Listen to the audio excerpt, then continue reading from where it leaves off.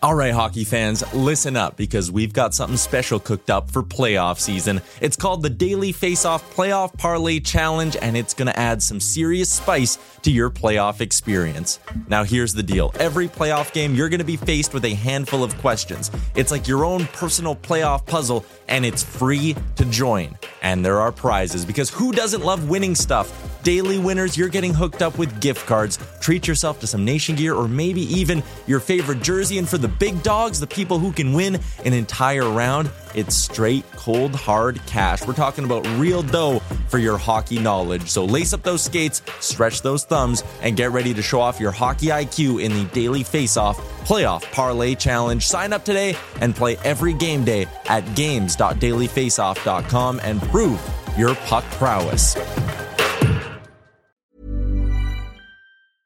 I'm Sandra, and I'm just the professional your small business was looking for. But you didn't hire me because you didn't use LinkedIn Jobs. LinkedIn has professionals you can't find anywhere else, including those who aren't actively looking for a new job, but might be open to the perfect role, like me.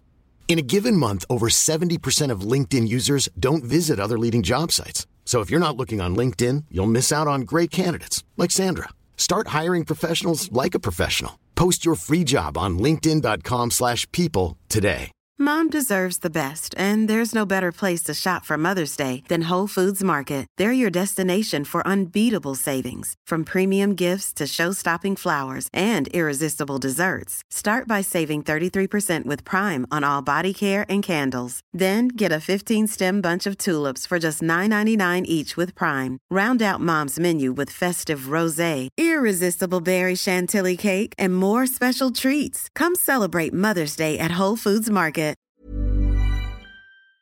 It's after 2 o'clock at Edmonton Sports Leader, TSN 1260. How are you? Welcome to the Jason Greger Show, presented by PlayAlberta.ca, Alberta's only regulated online gambling website where 100% of the revenue stay right here in the province.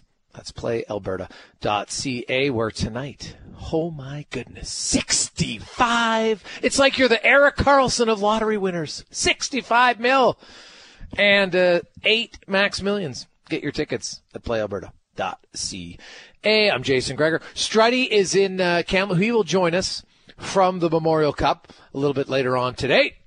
Also, we welcome back to the show a gentleman who is now officially married, Connor Halley. Connor, how you doing? Gregor, I'm doing good. Happy to be back here behind the saddle or on the saddle, whatever it is. Happy to be back, Gregor. It was a long couple days.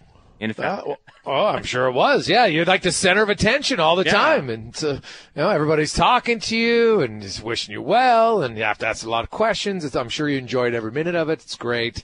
I had a good time at your wedding. Had a lot of conversations with people. Learned the story of Connor over Thomas. I didn't know you weren't a big fan of a young Thomas at a daycare, and so that's why you became Connor. But I did find out. Well, I found out half the story. I learned that you actually have another middle name that for whatever reason is like a top secret. I'm not sure what it is, if it's that unique or not, but no one would tell me what it is. So basically, as you know, similar to tracking down the past in Struds' life, because people like to know the answers. I now have a new goal to find out what your second middle name is, unless you just want to share it and end it quickly. Well, I mean, as Dwight Schrute said, identity theft is not a joke, so I try to keep that on the down low just in case somebody wants to, identity theft me. I'm curious who told you this, though, because, people know. I try to keep it on the down low, but, yeah. There is another middle name, actually. Yeah, there is. So the people that I know would know didn't want to give it up. So I'll have to, do some more digging, probably meet with your friends after a few beers. Cause usually, loose lips, sink ships, but in some cases it can get you the answers you want. You know what? I would give you the initial, but that's too much of a lead in. Oh, it's too much of a hint? It doesn't start with the S. What is it? Is it Xavier? I can't say, but it could be along those lines. Now, I'm sure maybe one of my friends is listening and they'll text it in and you'll have it in no time, but... No, that would be great. I'll keep the initials quiet. Now, is it Cosmo? No. Oh. I mean, if Seinfeld. Yeah, but how would I even know? Like, you could just lie right now. Like, if I get it, will you tell me for sure? I will tell you if you get it. Yeah. Okay, so it's not Cosmo. No. You're not getting a license plate. It's going to say the Ass Man or anything soon. I wish. No. Even on my license, it's actually just the initial. That's all that would fit.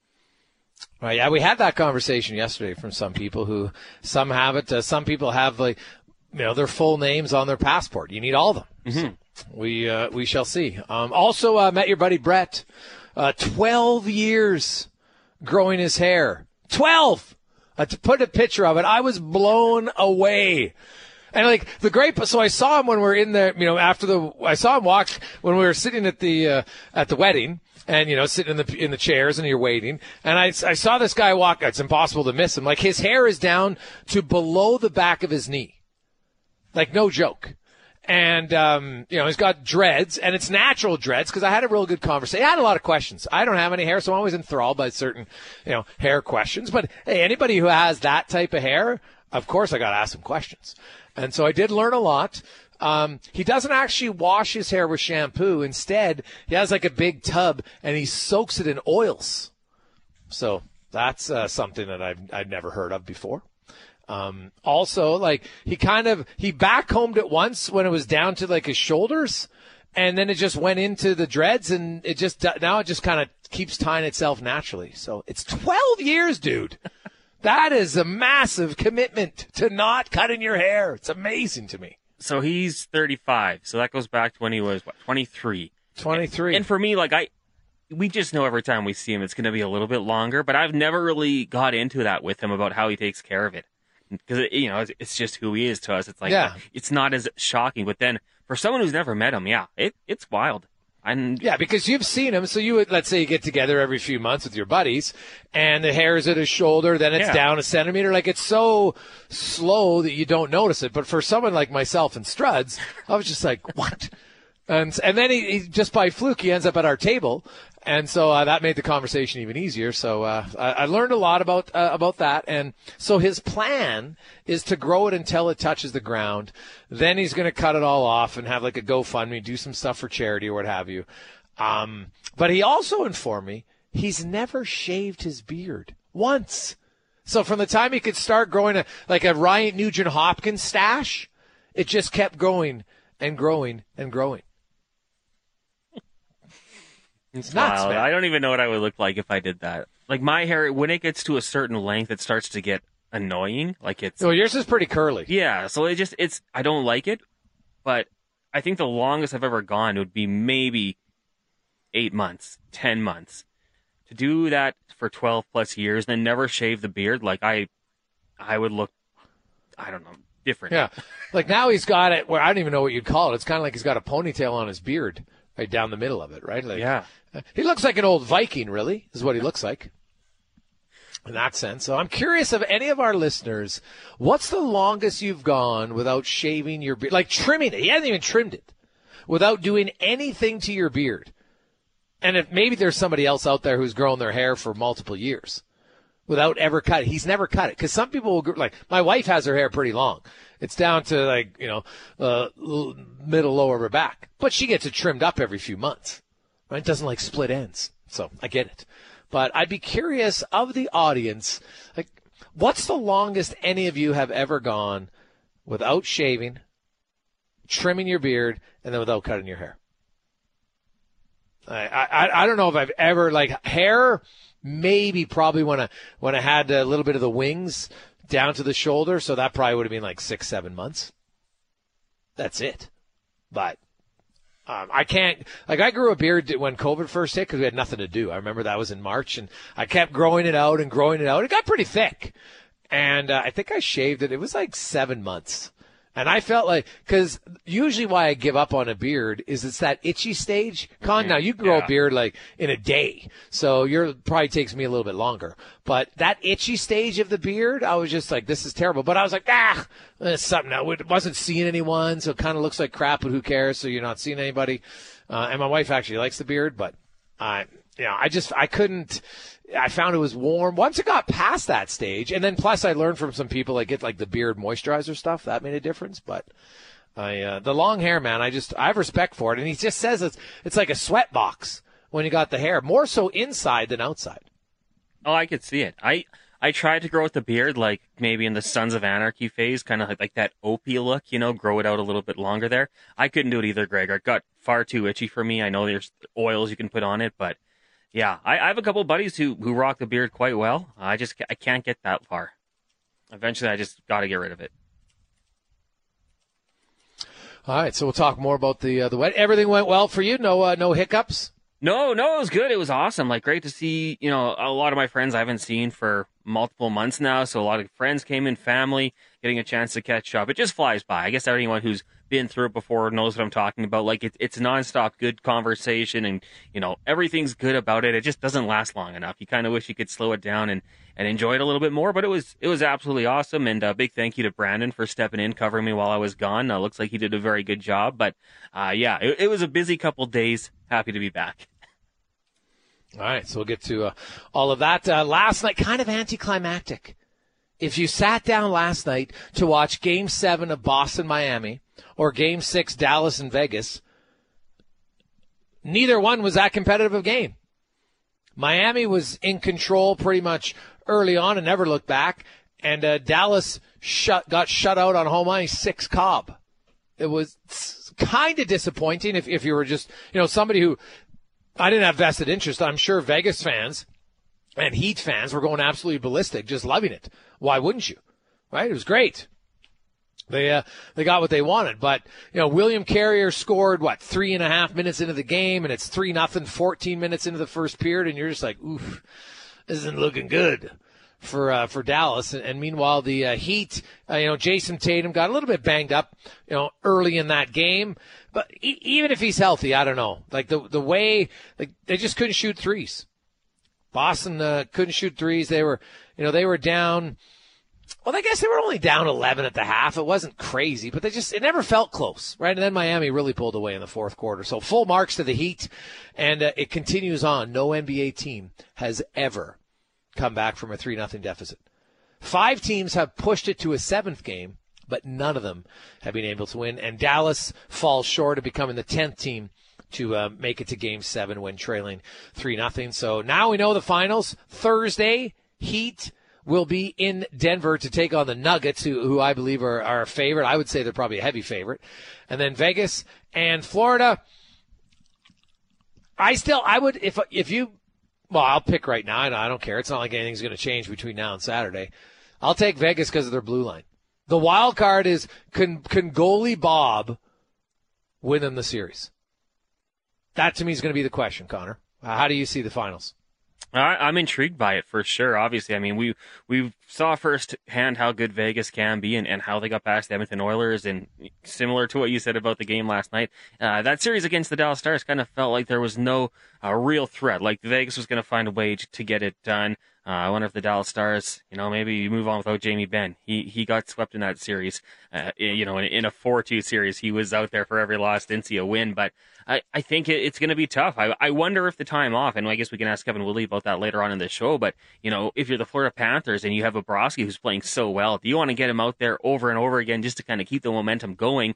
I wonder if the time off will impact them in any sort of way. Good for them to get healthy, things like that, but they were playing such good hockey. I wonder if they were kind of hoping to get back out there as soon as possible. Yeah, so... I was looking at it. Colorado had 8 days between games last year, and it didn't hurt them at all. They won games 1 and 2 against Tampa and rode it all the way to winning the Stanley Cup. Maybe it's a little bit different for Florida. We'll see. But I think early in the series it might hurt, and that's the challenge. It didn't hurt Colorado, but no offense, Colorado was like a wagon. They were a dominant team to begin the playoffs. Everybody expected them to be in the Stanley Cup final. Florida's not that team. They're a good team. They played very well. They've beaten some good teams, but they're not like, oh my goodness, they're so good, right? But Bobrovsky, the way he's playing, definitely makes them a legit threat in this game, and I'm curious to see what's going to happen starting on Saturday.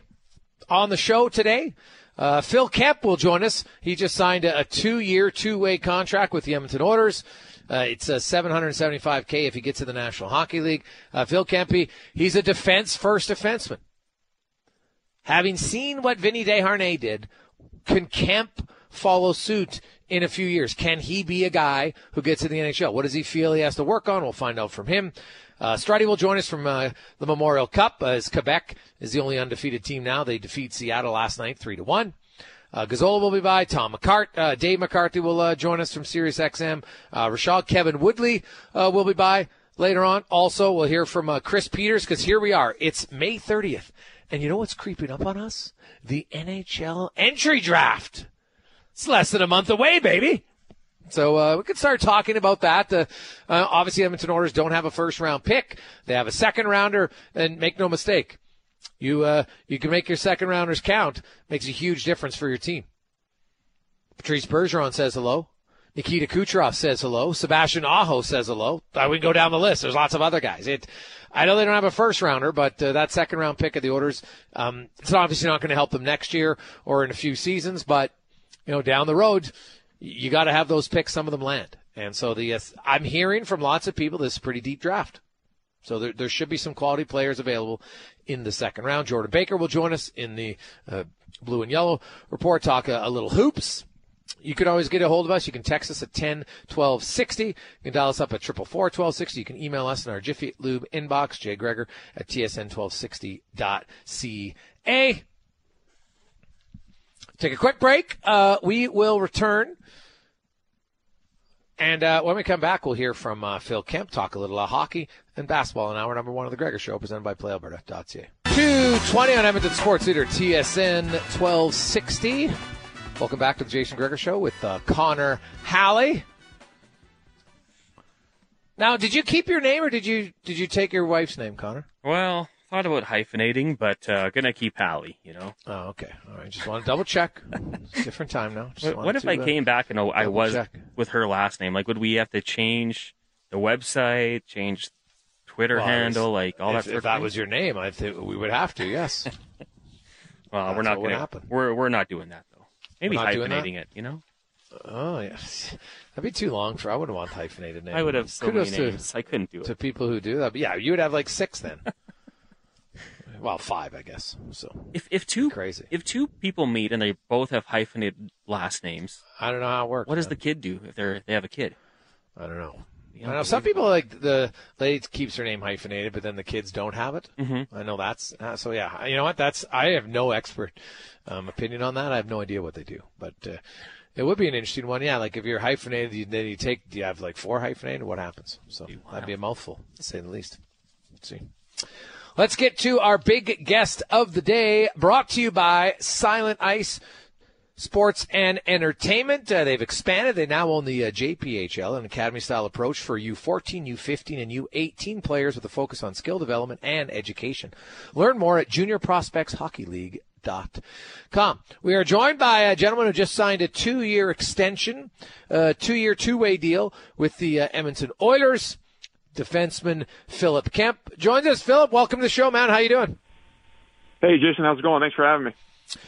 Hey, it's good. It's been a while since we've chatted, and I know when I first talked to you coming out of college, you were like, you know what, hey, I'm looking to go to pro and just kind of, see what I need to work on and learn. And what have you learned about your game the last few years, and where do you feel you've improved as a player? Yeah, the last couple of years, it's all about trying to carve out a role on the team. And I think each year I've kind of done a better job at doing that and trying to help the team any way I can, be reliable, be a defensive guy, but pitch in offensively when I can and just try to help the team win. You're everybody I've talked to, opposing coaches, you're like, hey, this guy knows how to defend. Right, that's kind of being your go-to thing, and I think players have to to get to the NHL. Everybody has to know a role and what they're good at, killing penalties, being a defensive guy. But this past season, you also you scored a few more goals, added more points. Did you make a conscious effort to try to add more offense to your game? Definitely. I think defending's kind of my staple. I try to be a reliable defenseman, just a defensive defenseman, but to get to the NHL, you're going to have to do a lot of other things really well. And over the last couple of years, I've been trying to work on those areas and hopefully keep taking steps in those directions.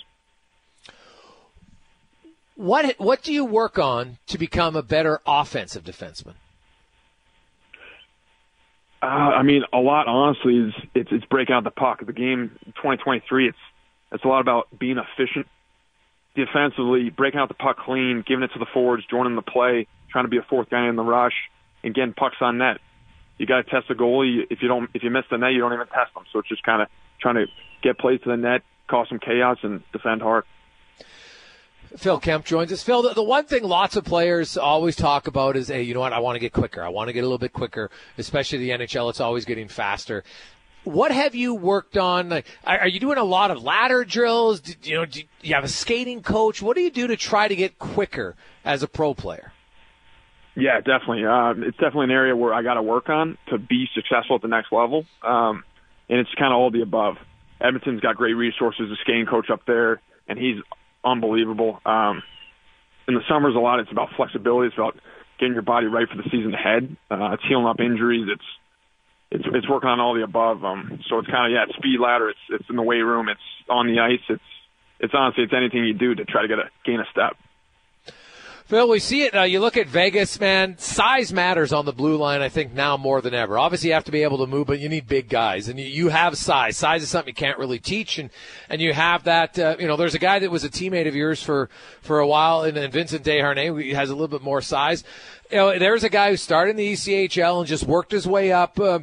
How much of an inspiration is a guy like that where you look and say, hey, if he can do it, I can do it? Yeah, I mean, 6'7", he's got a lot of size. But no, he's a great player. He's a great person. And he was a great teammate. And he was a friend of mine. And just watching him have his success was just incredible and just following it. So it's really cool to see. You've been a leader. You were a leader in college, a captain. Now you'll be entering your third full season, whether it's in Edmonton or in Bakersfield. How much more of a leader are you that much more comfortable? Is that something that comes natural to you? I mean, I think I just try to play my game. I try to be a good teammate, and I just try to help the team any way I can. And luckily in Bakersfield, I've been a teammate to some great leaders, and Brad Malone's one of the best leaders I've ever had. So it's been really cool just seeing how he conducts himself in the locker room, off the ice, with other teammates, and it's really cool to follow and to see how he leads. So for you, what makes him a good leader? I mean, it's a lot of things. He's really good at honestly conducting the room, and he's a great player. He really sets the tone for us down there, and that's why he's had such a successful career. And you can see how he kind of brings it every night. But it's a lot of intangibles, and I think that's why it's such a great piece for the organization. Phil Kemp joins us, signed a 2-year, 2-way deal with the Edmonton Oilers today. Phil, I want to ask you about some teammates. I like the player's perspective on guys, and coming off of injury, it's always difficult. Raphael Lavoie, he ended the season with 25 goals. He was on an absolute heater in the second half. It took him a few months coming off of that injury that recovered over 9 months. So you probably didn't know a lot about Raphael just because he'd been banged up a little bit. What did you see in the second half and even in practice that you feel like here's a guy I think that's got potential to be an NHLer? Definitely. I've been lucky enough to be teammates with Raph for now 3 years, and I can confidently say no one really shoots the pill like Raph. So if you get him in a spot to score, man, he's going to bury that thing. And it's really cool to see, and it's really cool to watch. And honestly, it's lucky to have him on my team. As a defenseman, Raphael Lavoie is a big guy, right? You're a big defenseman. Yeah. There is more practice time in the AHL. Are you able to focus more on specific one-on-one drills with a guy like that to say, okay, hey, I know what he does really well, but I want to work on trying to stop him? Is he one of the guys? Were there some guys that you really went hard at in practice, and of course in a respectful way? Yeah. I mean, it's really competitive down there. Everyone's trying to gain a step. Everyone's trying to get better. And I think that's kind of the environment you want or the organization wants, where everyone wants to get better. Everyone wants to be a more impactful role player for the team. And Raph's leading the charge in that way too. He's always working on his shot, working on his game. And especially going against a forward like that, it makes all the D better. So that's what we kind of love too. How did Jason Demers help you? He helped me a lot. I mean, it was just, he would tell a lot of war stories, but he was a great guy. He was a great player. And he was just an awesome guy to have in the locker room, have his presence in that room. And for him to tell us young guys a bit about what he's been through, what it takes to be an NHL player, I think it was really insightful for the young guys, and I think it helped us a lot. How important do you, like, when you take a step back, maybe, Phil, and you say, okay, you know what, hey, obviously he's a good player and everything, but everybody who's in the American League wants to be in the NHL, right? It's not like you grow up and you're like, hey, I want to be an AHLer. Not that the AHL is a bad league, because 85% of NHL players play in the American League at some point in their career. But obviously that's not the end goal. But how important of it, how inspiring is it having a guy like that who played as many games and played on really good teams and was a good player in the NHL, and now he's at the end of his career and who's just wanting to help guys out? How much of a difference can that make for a defenseman like you, and does it alter maybe your approach in any way in how you train this offseason? I mean, it was just extremely helpful for him to be in the locker room and kind of tell us young guys what it takes. And not that he was an unbelievable player and he's a great person, but it's a razor-thin edge of what it takes to be in the NHL. And there's only so many jobs up for spots, so... And that's what makes it so cool. It's so hard to get to that point, to get that opportunity to play for a team in the NHL. And that's why everyone's chasing it. I like how you say that it's razor thin, because I do believe that's very true for a lot. And some of it is as simple as just when the opportunity's there, take advantage of it. And that's difficult to do, right? Like, everybody wants to do it, but maybe there's an injury somewhere, or somebody has a really good camp, and that turns into, geez, all of a sudden the team's now going to keep that guy. Mentally, do you feel you're ready for that opportunity if it comes? Totally. I think I'm really ready, and it's definitely tough. Because there's only so many jobs, the opportunity is extremely limited, and that's why it's the best league in the world. And if you get that opportunity, you kind of just got to let it fly and see what happens, Phil Kemp joins us. Phil, what else do you do for fun in the off season? I like hanging with my buddies, kind of watching movies, playing golf, and kind of just catching up. Yeah. How's your golf game?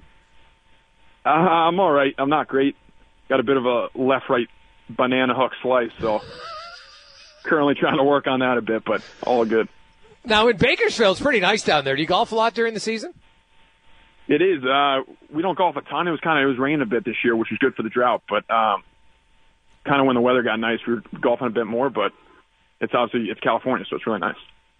Now, where do you go in the off season? Do you like to train alone, or do you prefer to train in a group?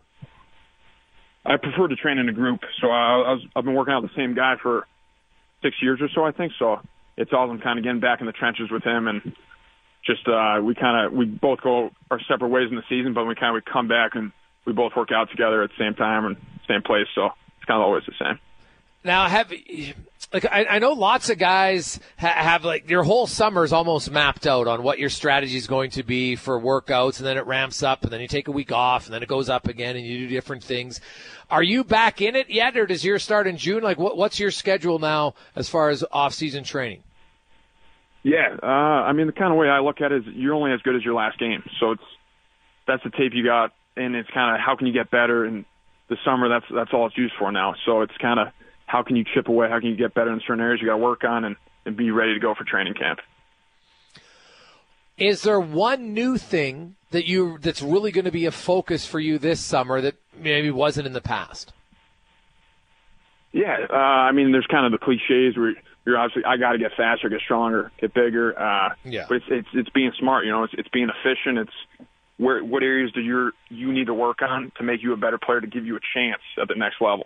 And for me, I think I got to be more efficient breaking the puck out. I got to focus in on breaking the puck out, and I just got to be good defensively, be reliable, and have tight gaps, close circles. And I think that's kind of my ticket. So when you say you need to be better at breaking it out, will you spend more time then on the ice this summer and focusing on that specifically? I definitely will. And I think that's kind of where the game's headed. The best way to defend is just to break the puck out clean for your team. Get the puck into your forwards' hands. Because if you have the puck, they can't score. So that's the focus. Phil, great stuff, man. I appreciate it. Congratulations on a new 2-year contract. Best of luck this summer. We'll see you at training camp. Awesome. Thanks, Jason. Have a great one. You betcha. Philip Kemp, defenseman, 2-year, 2-way contract with the Edmonton Oilers. Likely going to start the season, most likely, in the American League. But as we've seen, he's a guy, and I talked to Keith Gretzky about him. They're like, hey, he knows how to defend. He believes if he could, his foot speed, he talked about it, and just moving the puck a little bit better. And listening to Phil, he's pretty aware of what he needs to work on. Right? I also like what he said. Like, the line is razor thin for lots of players. And learning to become more consistently effective at breaking out the puck. It's not that easy. It's not just where you're like, okay, you know what? Because I think sometimes you overlook being able to pass the puck on the tape all the time is really hard. Okay? You see the best players in the world, they miss passes sometimes. The difference between the ones who are like elite and then guys who are third pairs is the top end guys. Like, go back and watch tape this year of Tyson Barrie. I think Tyson Barrie was the best passing player on the Oilers. To me, I think as far as a defenseman goes. Watch how often the puck was on the tape when he passes it. And what that does is it allows a guy who's only 5'10" and who's not a burner to not have to defend as much. Right? His puck moving ability allows him to be in the NHL longer. It just is. Because if you get into a battle when you're Tyson Barrie, you're giving up a lot of size, you're probably giving up some strength, giving up some speed. If you're doing that too often, guess what? You're not going to be playing as many minutes as him. So, for players, and it seems like the simplest skill, but you just watch, and I always harken back to that Detroit Red Wings practice I watched. This is, when the Red Wings were at the peak and they were dominant. And I watched one of their practices, and the Oilers weren't that good. So obviously it stood out when you watch the difference in the skill set of Detroit and Edmonton. But the thing that stood out to me was I watched their practice. They did not miss one pass. I'm not even joking. They didn't miss one pass. I remember asking Mike Babcock about it, and he says, well, to be honest, I can't take any credit. That comes from the team, and specifically Nick Lidstrom. And Nick Lidstrom said, if you can't pass in practice, you're going to miss them in games. And that was their mindset. You don't miss it. Now, did a guy miss a pass some days? I'm sure they did. But it stood out to me. I'll never forget it. It was a Wednesday. It was at the old Rexall. And I was blown away because I seen guys like they're NHL players in games. Hey, Connor McDavid misses the odd pass. Of course you're going to miss some. But in practice, when you're not as pressured, right, you're breaking the puck out, you got to hit everyone. And it was a great lesson to see and watch. And it made such a difference. Such a difference. So, 237, Edmonton Sports Leader, TSN 1260. Gregor, I always like listening to the guys who aren't in the NHL and what they're doing to try to get there. Seems like a well-spoken guy, knows if he can do it. Do you think Kemp can play in the NHL? It's a good question, Dan. I honestly, I can't say for sure. The big one is, can he get quicker? Because he knows how to defend. Anybody who watches Bakerfield game will tell you, like, Kemp's in the right position as a defender. He knows how to defend. It's very good. But today's NHL player, you used to be able to be a defensive defenseman, and really that's what it was. And if you just hammered the puck off the glass, the coaches didn't care. But in today's game, that's not the case. Now you got to, if you're a defensive defenseman, even if you're not like an elite offensive defenseman, which very few are, well, now you got to be able to move the puck up. And as Kemp talked about, you got to be able to put it on the tape and break out quicker. What did he say? The quicker you get out of the zone, the less you're defending. He's bang on. So I would say, he's a little bit of a long shot, but that doesn't mean it's a no for sure, right? The key will be, can he find a little bit quicker? Like, he's never going to be Nurse, right? He's not going to skate like Nurse. Vincent Desharnais actually skates pretty well for a big man. I don't think he's ever going to skate like him. But there are defensemen in the league who aren't great skaters but are really good defenders, right? Like, look at Chris Tanev. You look at how Chris Tanev, and he's an elite defender. Right? And he's a better skater than Phil Kemp is right now. But I think there's an example of a defenseman who really focused on what he does well, and he moves the puck decent. Not great. Decent. Right? He's serviceable as a puck mover, but he's elite as a defender. So I think Kemp, that's what you got to do. And the tough thing for a guy like Phil Kemp in Edmonton right now is Edmonton's in their window. If Phil Kemp was in the Oilers organization in 2010 to 2015, I'd say he would get some time in the NHL. And that's where timing is a factor. Because once you get in, Then you know, after the first 40, 30 games or whatever where you're a little jittery, and then it's like, okay, the pace settles down and you find your footing, you see some guys who come in on lower end teams. Now they get confidence. Now they get comfortable. And all of a sudden, you know, now they're 2-3 years in the league and people around the league are like, oh, he's an NHL defenseman. We can sign him. And then maybe he moves up to a more competitive team. But it's different trying to break in on a better team.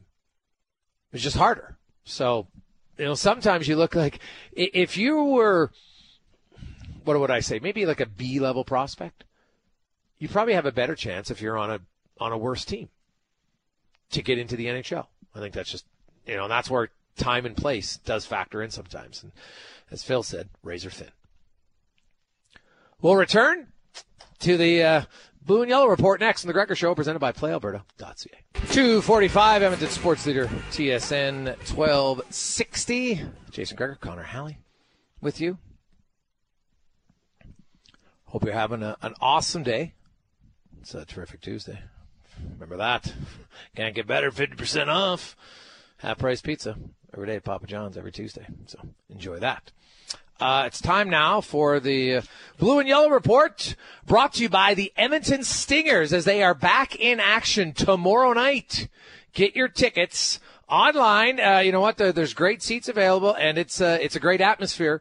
So you'll want to get down to thestingers.ca to get your tickets for tomorrow night's game. And, gentlemen, we know we'll be there, of course, on the sidelines. His first year as the head coach of the Stingers. Of course, has lots of coaching experience previously at Nate and the U of A, and a former player of the Stingers, Jordan Baker, joins us. And Jordan, I have to assume, like, man, the first weekend for you as a head coach, at least in the CEBL, quite the range of emotions. I would assume, especially how the game 2 ended, where you're probably pretty confident when you headed into the extra time, time added on. I know the Elam ending is not the official ruling, but how frustrating was that? And what do you go through your team after that, where you let a 16-point lead evaporate?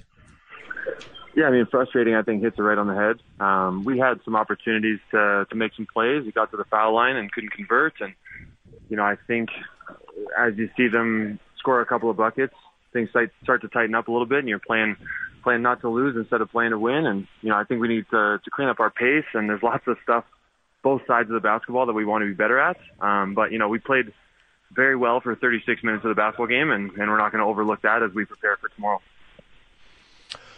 That's always the challenge as a coach, right? You find the things that you didn't like, but you also have to focus a lot on the things you did like. Like the first and the third quarters, I'm thinking you're just like, hey, we play like that, we're going to be great. You were a player and not far removed from it, so you probably, basketball, unlike maybe any other sport, has massive runs, positively and negatively, depending on which side of the court you're on at that point. And there's really no rhyme or reason. Can you ever tell when you're in it if it's coming, either good or bad? I think, it's easy to turn defensive stops into scores at the other end, or at least easier. So, when you're struggling to get stops and now you're having to take the ball out of your basket and try to execute a set after a 6-day training camp, you're thinking you're probably going to be a little bit in a tougher situation than if you're able to, get a steal or get a defensive rebound and push and transition and play free. So, for us, we need to continue to rely on our defense to generate some offense for us, especially early in the season as we're trying to get to know each other a little bit better. Because of, how the league sets up, you had a lot of your guys who kind of flew in last minute, finishing up their time in Europe. Do you feel that now these last few days, after having a few games, that you'll have a little bit more continuity? Do you expect more cohesiveness defensively just because you'll have some more practice time with your whole group together? I mean, certainly, and I certainly hope so. Anyways, we're at a point right now where, we're dealing with not only lack of familiarity, but we're dealing with jet lag. We're dealing with, nagging injuries from the winter season. So we're trying to get everybody on the same page, and there's lots of growing pains, and it would have been great to come out of the weekend 1-1 instead of 0-2, but, we're going to keep building and every day get a little bit better, and it's all about ramping up for the tournament at the end of August. Now, speaking of injuries, do you have anybody who's not available for tomorrow? Isaiah Osborne, who is with us, still coming back off of a less serious lower body injury, so we probably won't have him for tomorrow, but he's a guy that we're looking to count on from a perimeter defending and scoring perspective, and hopefully he's ready for June 10th when we're back in action against Ottawa. Okay. Tell me a little bit about, Brody Clark, and like every team in basketball, obviously you want multiple guys who can score, but usually, there's got to be somebody that you rely on. Do you have a guy, Jordan, that you're expecting to be kind of your go-to guy? I think it's a little bit early to tell. We're still trying to see where guys fit in and see where we can create some opportunities from them from an X's and O's standpoint. But, our goal is, as Steve and I worked together over the winter, was to build a roster that can hurt you in multiple different ways. And like you said, you want to have a guy you can go to, especially in that target score time. But at the same time, not everyone's going to be on every single night. So you need multiple threats who can give you 12 to 15 a night. And, when things are going well, they're going to give you 20 to 25. But it's not going to be the same guy every night. And I think because we're so early in the season, we're still trying to figure out who that is. And, what 3-4 guys can be that guy in that last 4 minutes of the game. Will you be working extra on free throws? Again, I don't want to get into guys' heads a little bit too much. Brody's a very good free throw shooter. He missed 3 or 4 down the stretch, a number of guys in the same situation. So we're going to allow them to rely upon the skills that they developed over their careers. And, it's not my job to tell them to get in the gym and get some extra reps. That's why they're professionals. They'll take that upon themselves. It's my job to put them in a position to get to the line and put them in some situations where they can take advantage of their skills. Jordan, coaching's really evolved. It's a lot different now in any sport than it was before. Like there used to be, you kind of had to yell and scream at guys, and some players still don't mind that every now and then. But now it's more, you got to find ways to work with your players, encourage them. Are there fun, even at the pro level? Are there certain times where you just need to incorporate fun competitions in your practice, and whether it's like a fun game of horse, free throw line, whatever it is it too early for that stuff, or is it never too early for something like that to kind of loosen guys up and bring the fun back to the game? I think you got to find a balance, and for us, because our time in training camp was so short, and after a busy weekend, we gave them yesterday off, and so we've got lots of things to cover before Wednesday. So for us, it's a disservice to our players if we're not having them prepared for the next opponent, whether that's from a personnel perspective, whether that's from a strategy perspective. Guys need to be on the same page. And so if we feel like we've done a good job preparing them for that kind of stuff, then we're going to have a little bit of fun and do some shooting games and things like that to keep things loose, especially after a tough weekend with results. But I think the priorities always are going to lay with being able to be the most prepared club we can be when the ball goes up. Looking ahead to tomorrow night's game in Niagara, you've probably got a little limited amount of tape on them. Well, what do they do well? They've played one game so far. They really spread the floor well. They really get up and down in transition well. So those are going to be 2 areas that we're focusing on. But, they also play in Calgary tonight and then have to drive up to us to play tomorrow night. So we're hoping to be able to glean a little bit of information from their tape against Calgary, and then also sort of rely on their tougher schedule to maybe jump on them early and try to get an advantage in the first half and build another large lead. I know you've coached before, right? So it's not like it was new for you on the sidelines, but was there anything different at pro compared to the U of A or even at Nate for you? Well, the first thing was the amount of people that were at the game. We had a great atmosphere on Sunday night for our home opener, and, it makes communicating a little bit tougher when there's thousands of people screaming and yelling versus hundreds. So that's an exciting development, and, we're still learning to get our hand signals down and being able to communicate to guys on the floor. But, in general, you're dealing with guys who they can be sounding boards for you a little bit as well because they all have some professional experience, and you can rely on their expertise a little bit more versus the collegiate-aged athletes. You can say, hey, how do we feel like we want to guard this action? And it'll be generally a consensus of the guys on the floor. They say, hey, we want to do it this way. And you can make some adjustments based on that information a little bit quicker than you could with the younger players. Speaking with Jordan Baker, head coach of the Edmonton Stingers, third game of the season. Their second one at home goes tomorrow night against Niagara. They're looking for their first win of the season. Two closely contested games against Calgary. Now, I know the rule's been in place a few years, Jordan, so you've played with it. I watched it, and it's my first time live seeing the final 4 minutes, and now it's just, first to 82, which was the total of that game, 9+ whatever you guys had at that point of the game. Do you like it better? Because, there's less fouling, there's less timeouts. Is it a better flow, or are you more of an old school guy?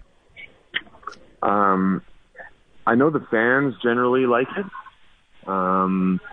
And the league has decided to roll with it, and they're banking on it being hopefully the next development and the next evolution of the game of basketball. I'll leave my comments out of it, but that's the direction the league is going in. Okay. Is it more difficult, or what's the difference from a coaching perspective this way compared to the old way? It certainly takes coaching out of it a little bit. You don't have to worry about advancing the ball and calling timeouts and drawing up plays at the end of a game when you need a three-pointer, because in theory, you just want to play the game like you did the first 36 minutes. You want to play with pace. You want to get up and down. You don't need to hold the ball to run any clock. You don't necessarily need to trap and pressure. You just want to rely on your core defensive values. And try to just, continue to play basketball the right way during that last target score time, because there isn't that impact of the clock. There isn't the impact of needing to foul and shoot free throws near the end. So for us, it's just trying to get adjusted to it with, we had 6 players who'd never played in it before this weekend. So we're in a position where we're trying to reinforce, hey, this is not like the usual games when you're up 16 in the late stages of the fourth. You got to treat it like a 0-0 game, and you got to continue to play fast and punish them if they're going to try to overpressure or do any of those kind of things. So it's an adjustment for everybody, and we're hoping, by game 5 or 6, we're comfortable in that time, and we're playing the Stingers brand of basketball for the full duration of the game. Jordan, we appreciate your time. Best of luck tomorrow night. I appreciate it. Thank you. Jordan Baker, head coach of the Stingers. And, man, if you haven't seen it, I would recommend go. First of all, it's great atmosphere down at the Expo Center. They got a lot of season tickets, most they've ever had, like triple the amount of season tickets they've ever had before, which is awesome. Really good pricing. You had $2 for a bag of popcorn. Chicken fingers or burgers were $5. Hot dog was $3. Beer, if you like beer, $5. Hard to beat that. Free parking. So there's a lot of, if you're looking for family entertainment, check out the Stingers game tomorrow night. That's the Blue and Yellow Report, brought to you by the Edmonton Stingers. Go to thestingers.ca. That's where you can get your tickets for tomorrow night's game. Based on how they played on the weekend, I think the Stingers are going to improve. But obviously, hey, you don't want to go down 0-3. It's a short season comparatively, so they're going to need a win here soon, and obviously tomorrow would be a big one. Let's get to the Con Man and a Sports Center update brought to you by MC Dispatch. Same-day courier company. Can move any size package promptly and efficiently. They also offer storage opportunity as well. Go to mcdispatch.com. Mom deserves the best, and there's no better place to shop for Mother's Day than Whole Foods Market. They're your destination for unbeatable savings, from premium gifts to show-stopping flowers and irresistible desserts. Start by saving 33% with Prime on all body care and candles. Then get a 15-stem bunch of tulips for just $9.99 each with Prime. Round out Mom's menu with festive rosé, irresistible berry chantilly cake, and more special treats. Come celebrate Mother's Day at Whole Foods Market. When you make decisions for your company, you look for the no-brainers. If you have a lot of mailing to do, Stamps.com is the ultimate no-brainer. Use the Stamps.com mobile app to mail everything you need to keep your business running with up to 89% off USPS and UPS. Make the same no-brainer decision as over 1 million other businesses with Stamps.com. Use code PROGRAM for a special offer. That's Stamps.com, code PROGRAM. Confidence starts with loving who you are. And when your skin feels nourished and glows on the outside, you naturally radiate confidence from the inside. Give your skin a glow up with Osea's clinically proven Mega Moisture Duo. This ultra-hydrating body care features 2 of Osea's best sellers, Undaria Algae Body Oil and Undaria Collagen Body Lotion. These seaweed-powered heroes use skincare-level ingredients normally reserved for your face for results you can see and confidence you can feel. Osea has been making clean, clinically proven seaweed-infused face and body care products for over 28 years. This luxurious skincare is vegan, cruelty-free, and climate-neutral certified, so you never have to choose between your values and your best skin. Glow from the inside out. Get 10% off your first order with code GLOW at OseaMalibu.com. That's OSEA Malibu.com, code GLOW.